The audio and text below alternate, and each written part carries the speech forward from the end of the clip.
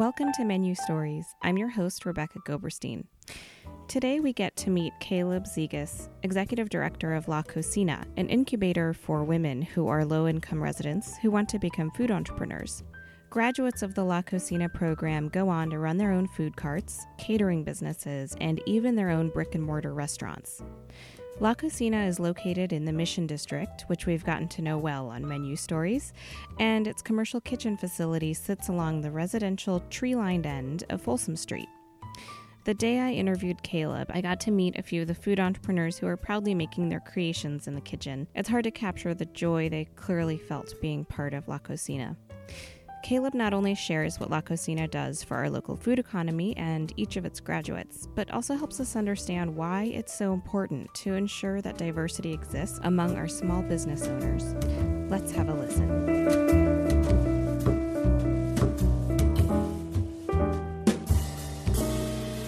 Thanks for joining us. It's a pleasure. Thank you for having me. So, can you share what La Cocina is in your own words? Sure. La Cocina is a nonprofit incubator kitchen. We work with low-income and immigrant women entrepreneurs who are launching, growing, and formalizing food businesses. We've been serving San Francisco's Mission District since 2005. We have 34 businesses that are in the incubator program, 20 that have graduated, and there are 12 brick-and-mortar locations of graduates around the Bay Area. That's great.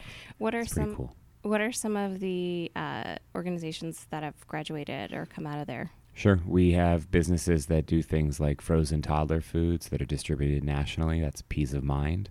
We have baked goods and cookies distributed nationally, like Kika Streets and Claire Squares.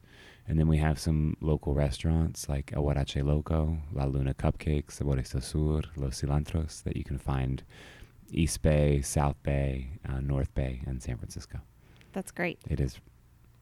So why did you get involved with La Cocina, and how did that happen? I got really lucky with La Cocina. I moved to San Francisco in 2003 looking for some form of social justice work, and my background had been in the food industry, in the back of the house and the front of the house. But I really had no sense of what I was looking for, and I saw a posting for La Cocina on Craigslist, and it was an executive director posting, and I was 23 and had no experience, and so I clearly applied for it. And they, in retrospect, viably ignored it, and I never heard back. And then I went down to the Women's Foundation of California, which were the original fiscal sponsors of the program, wearing my big fancy suit, and offered to volunteer. They said they'd be in touch, and they were never in touch. And then it turned out that my cousin's elementary school friend, he was in elementary school, his mother had been hired to manage the kitchen, so I asked to meet her, and then she offered me an opportunity to come in and volunteer by opening the doors every morning at 6 a.m. That's how I got started. So you worked your way up from being a volunteer. Yeah, I mean, I think that we get lots of people who come to La Cocina really excited to do good and to do good work, and I think that people underestimate the value of actually working to do that good work, and I think it's a pretty good way to approach doing the work you want to do.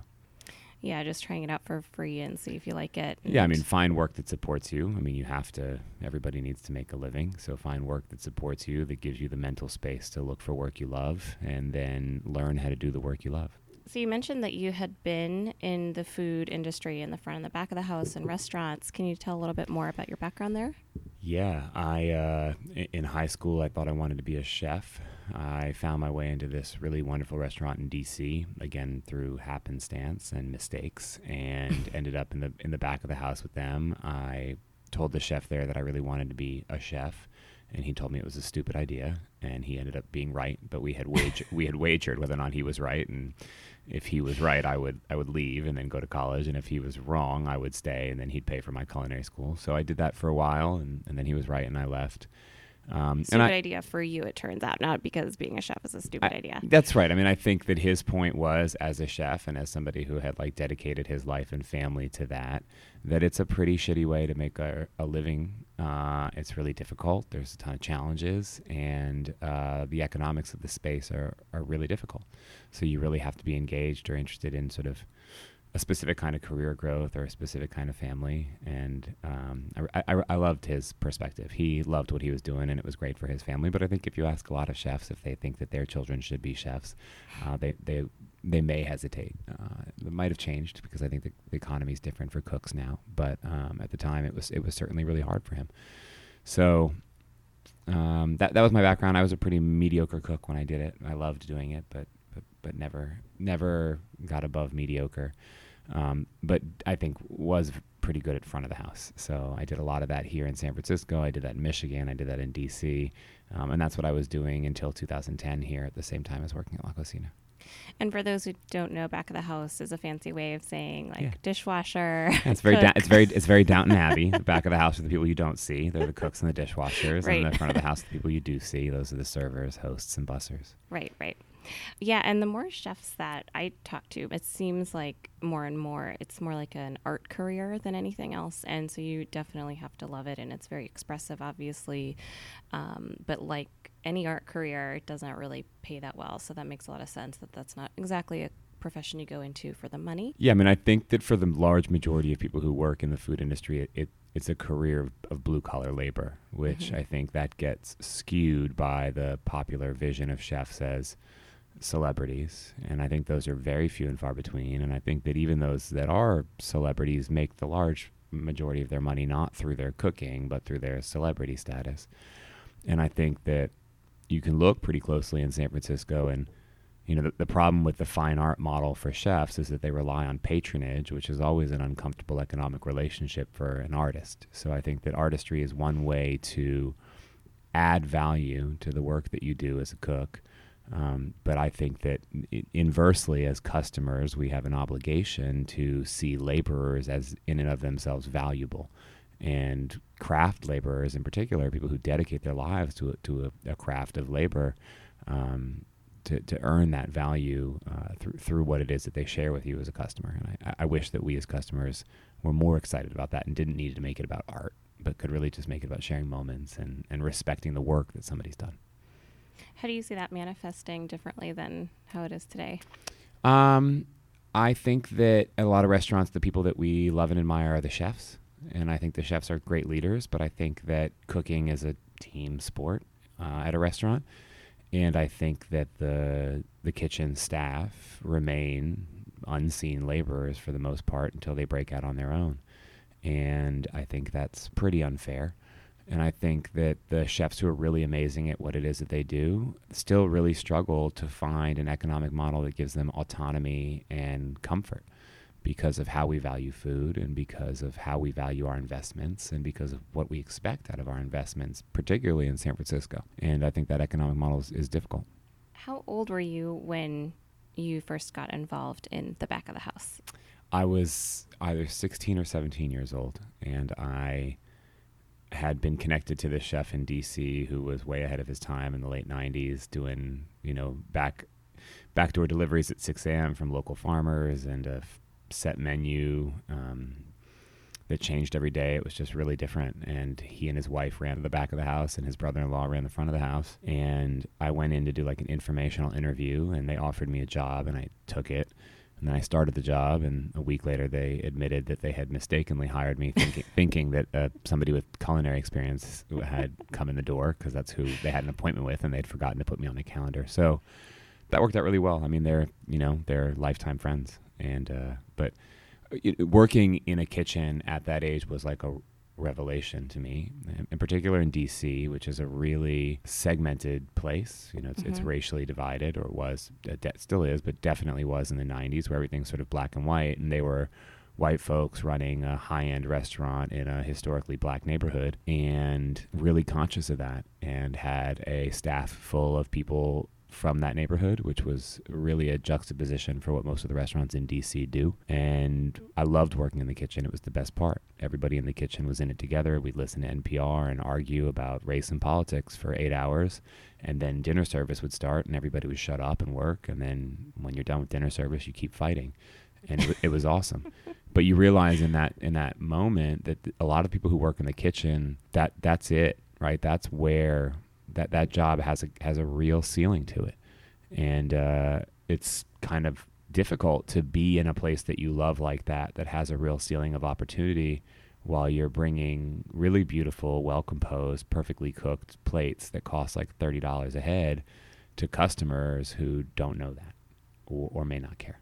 It sounds like that was a huge inspiration then for you. I mean, that's pretty related to what you guys are doing with La Cocina and trying to bring autonomy to the underserved community. What are you guys doing that is trying to remove that ceiling for people from minority communities or lower socioeconomic status communities? Yeah, I think the point where La Cocina picks up from that original sentiment is the sense that some of the most talented people in most kitchens are not always the chefs and or the owners of the places, and that the limitation to opening and running a successful food business often has nothing to do with the food you make, but rather your capacity to run and manage a business. It's a business, and I think that's reasonable.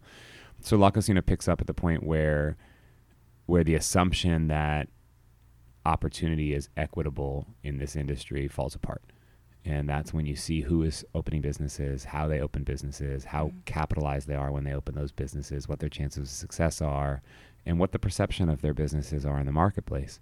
And we try to take all of that with our experience of fine dining and our experience of successful food businesses and give those talented entrepreneurs access to the resources that I would otherwise naturally have access to, so that we can really say, actually, if this was all equitable, this is what your food landscape would look like.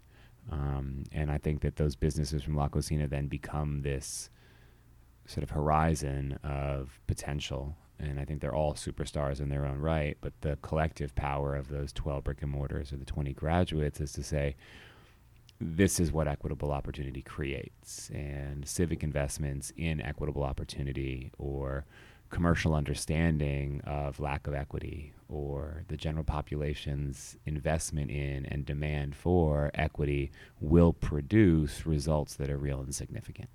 So can you talk a little bit more about what that looks like in reality? So for this community, San Francisco is obviously a very wealthy city.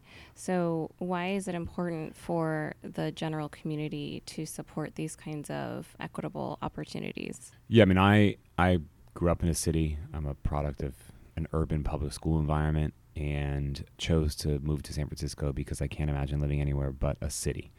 And I really love the urban experience because in its density and in its variation of spaces has, for the last 50 years at least, provided different kinds of opportunities for people across different kinds of places. And I think that the concern that I have now looking at the landscape is that as it gets more and more expensive to live and work and own and operate in urban spaces, not just San Francisco, but everywhere, you begin to lose the vibrancy and inclusivity that makes a city important.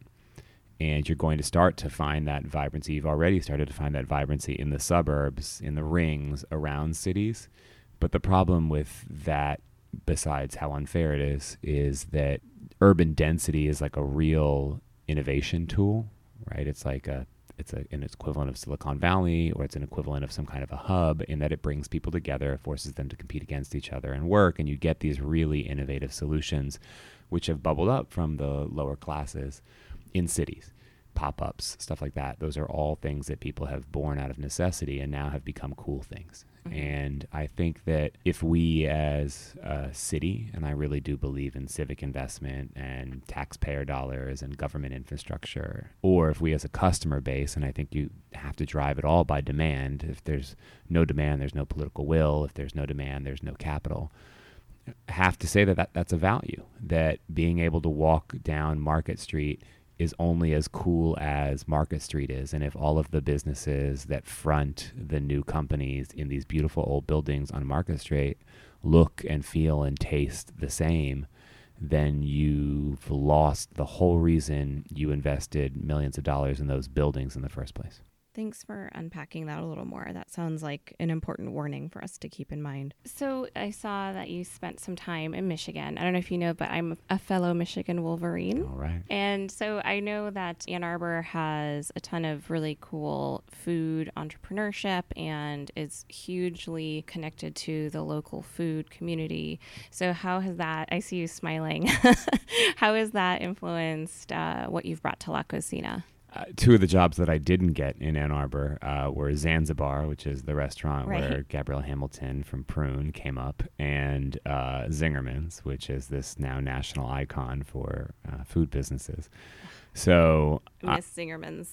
yeah, you can mail order it. I'm sure they would love that.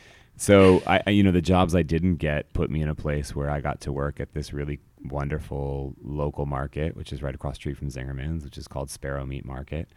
And he was just the best small business owner I've ever met. He knew all of his customers' names. He was amazing, and I stayed well fed. I used to live across the street from there, Oh, and that's I awesome. shopped there all the time on Cool. my poor student budget, but I still spent the money on the meat there. It was awesome. Yeah, I mean, he was one of the entrepreneurs that showed me that if you take the time to know your customers' first and last name and their kids and what they study, they'll be willing to pay more per pound for food.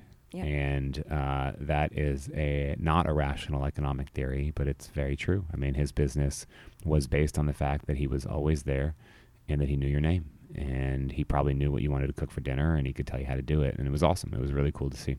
So that was my Michigan experience. One of the big reasons that I ended up at Michigan is because DC has no state school. Right. So, if anybody else feels like getting politically motivated, they could work on getting the 750,000 residents of DC some voting rights. And so that state school was available, and I loved it. I loved how big it was. I loved the diversity of student experiences. I really believe in a public education. So it was great, but it was cold and in the Midwest, and there are certain things I learned about that experience that have brought me out here to California.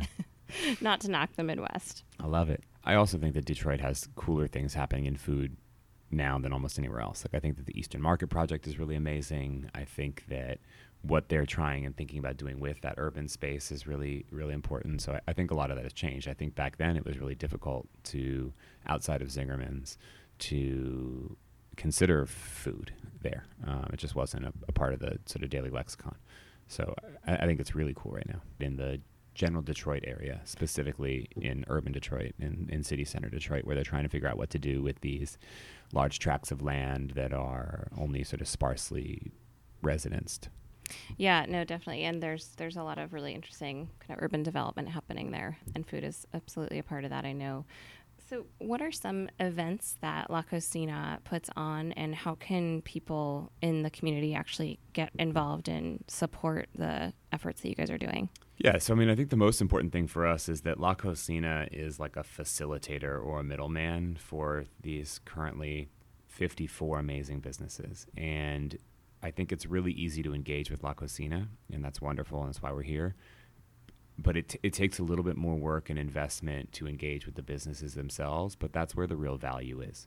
And so La Cocina is like a symbol of these values, but the real value lies in going to Alemany Market and trying the foods from El Huarache Loco or Sabores Sur or Estrella Snacks, or going to the Civic Center Market and trying them there, or going to the Ferry Building and trying some of the products from La Cocina businesses. And, we host events as a way to create access to market opportunities for our clients. The main point of those events is that you get to try the food of the clients. The signature event is every August. This year, August 14th, 15th, and 16th at Pier 70, which is a San Francisco street food festival. And you can find nearly all of our program participants out there selling food. And that's really wonderful, free to enter, sfstreetfoodfest.com. And then on a weekly basis, you can find anywhere close to 20 of our businesses per week selling somewhere. Again, brick and mortar restaurants in Berkeley, Oakland, Walnut Creek, San Francisco, Larkspur. Catering available from all of those clients, farmers market stands around the Bay Area, and just really working a little bit harder as consumers to support the businesses that we want so that we can create the kind of city we want to live in. And what's your goal with La Cocina? What are you guys trying to achieve over the next 10 years? I think that we would like to continue to prove that investments in equal opportunity and inclusivity are a value worth investing in for cities and customers. And I think that's particularly important right now, as those values, I think, are being pretty aggressively questioned, with a lot of free market thinking about what will be best for the city. And I think that it's short-sighted on the part of the free market thinkers. And I hope that La Cocina can stand symbolically in opposition to that, and then literally put some really exciting businesses into places where people don't expect to find them, and make people question why there aren't more of those. Why do you think they're being short-sighted? I think that there's a legitimate value to inclusivity. And I think particularly in cities that investing in inclusivity is important for the sake of innovation and ideas. If you move towards a homogenous economy, you will stop getting good ideas. And for an innovation economy to not acknowledge that is particularly hubristic, in my opinion.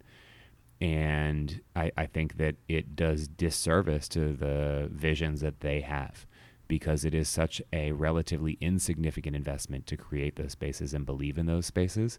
And in my opinion, it serves their businesses well. So it feels like a pretty typical business school proposal that if you all think the same way, your ship will probably sink, because nobody will realize that it's sinking because you all think the same way. So it feels like a pretty safe bet to say we're going to set aside this amount of money and time to make sure that the ship we're building is going to continue to be the ship we want it to be. Without going into specific examples, sure. Can you just for the people who might be listening who aren't really familiar with the food and restaurant world of San Francisco, what's an example of something that's non-inclusive versus something that is? Yeah, I think I'll just speak to the economic model. The way that a general commercial retail economic model works is that there are short and long-term leases that are managed by property owners. So in a city, when those property values go up, the landlord is incentivized to maximize the return on their ground floor retail, which means the price per square foot for that ground floor retail goes up accordingly. What's currently driving that ground floor retail price in San Francisco are new businesses, and those new businesses do bring with them lots of benefits like customers and demand, but they are unrelated to how the building owners make decisions about retail, which means that you're only going to get people who can pay the most per square foot for that retail space. And again, because there's this little mini boom, all of the associated services get more expensive per square foot because there's so much demand for them. That's your free market working like people say it does. What doesn't necessarily work is there's not enough supply that can be created to make it so that marketplace returns to normalcy. So you're working at the far end of a curve for the entire time. And so it means that a lot of restaurateurs will make bad decisions about where to go because it's the only place that they can go, and then they'll be stuck with a long-term lease that they can't afford. And, I think that there's policy solutions to that are unexciting to a lot of people who don't believe in civic intervention. But I do think there are private industry solutions to that would serve private industry really well, while also creating civic infrastructure that would serve the city really well. And I just don't think we have a habit, culture, or custom of companies thinking about themselves as citizens. And I think that's short-sighted. Thank you for that. Yeah. Are there any other cities that you look to as a model example that have done this well? I don't think I know enough about that yet. I feel sort of caught off guard by the change in San Francisco over the last couple of years, and I think just will admit caught off guard by the change in cities over the last 10 years. If you had asked me when I moved to San Francisco if I thought that people would start moving into cities at the rate that they have, I didn't see it happening. I think that what Tony Hsieh is doing in Las Vegas, I think that's his last name, the Zappos guy. Mm-hmm. I think that's really cool to think about. I don't know if it's going to work, but I think it's really cool to think about. That's legitimate civic investment on the part of a private investor trying to make equitable opportunity and to reinvent a space. So I think that's worth watching. I think that New York City tends to outpace us in innovations for equality. They're getting it handed to them themselves, but I think that they have a lot going on, like the Brooklyn Navy Yard, I think is a really cool project, which has civic investment and a mission to create these kinds of businesses. So I'd point to those two places. And I do think there are some developers in San Francisco and certainly the city government that want to see these things. But I do think that there's a real disconnect between what the city would like to see and what some of their policies support at the moment. So looking back at what you've been able to accomplish so far with La Cocina, what are you most proud of? The whole reason I work at La Cocina is because of the women who own these businesses. And any pride that I have about La Cocina is 100% driven by the successes of those women. So, going to Alamany Market, which is where we started a lot of this stuff, and seeing Veronica's family from El Huarache Loco still out there on a Saturday and Sunday morning, and then being able to go to her restaurant in Marin and see them there too. Like, that's just a level of work and dedication that makes me feel like there's no way I could ever work hard enough, because I don't leave this interview, go home, take care of 3 kids and have 22 employees and have it all on the line for them. And we have 50 businesses that do that every day. And that they are able to take those risks and succeed occasionally is probably the greatest point of pride. That's great. Yeah. Well, thank you so much for taking the time. Hell yeah. It was awesome to get to know you in La Cocina. Thank you. So we'll look forward to August. sfstreetfoodfest.com. sfstreetfoodfest.com. No worries. August 15th to 17th. Our website, La Cocina, has a ton of information about the events we do. We do much smaller events. There's some kind of event every week. Facebook, Twitter, Instagram, all that stuff. La Cocina SF, like sanfrancisco.org. LaCocinaSF.org. Okay. Yeah. Awesome. Well, thank you so much. Thank you so much.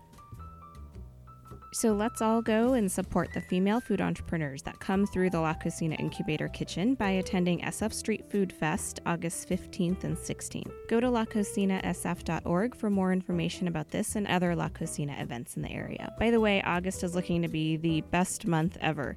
Outside Lands is August 7th and 8th in Golden Gate Park, which also has its share of delicious local street food vendors. SF Street Food Fest August 15th and 16th in the Dog Patch. And Eat Drink SF August 20th through 23rd at Fort Mason in the Marina. I hope you're not planning on dieting in August. On the next episode of Menu Stories, we meet the woman behind San Francisco's Little Piece of New Orleans, the maker of the legendary beignets, and one of the nicest people I've ever met, Chef Brenda Buenviaje of Brenda's French Soul Food in the Tenderloin.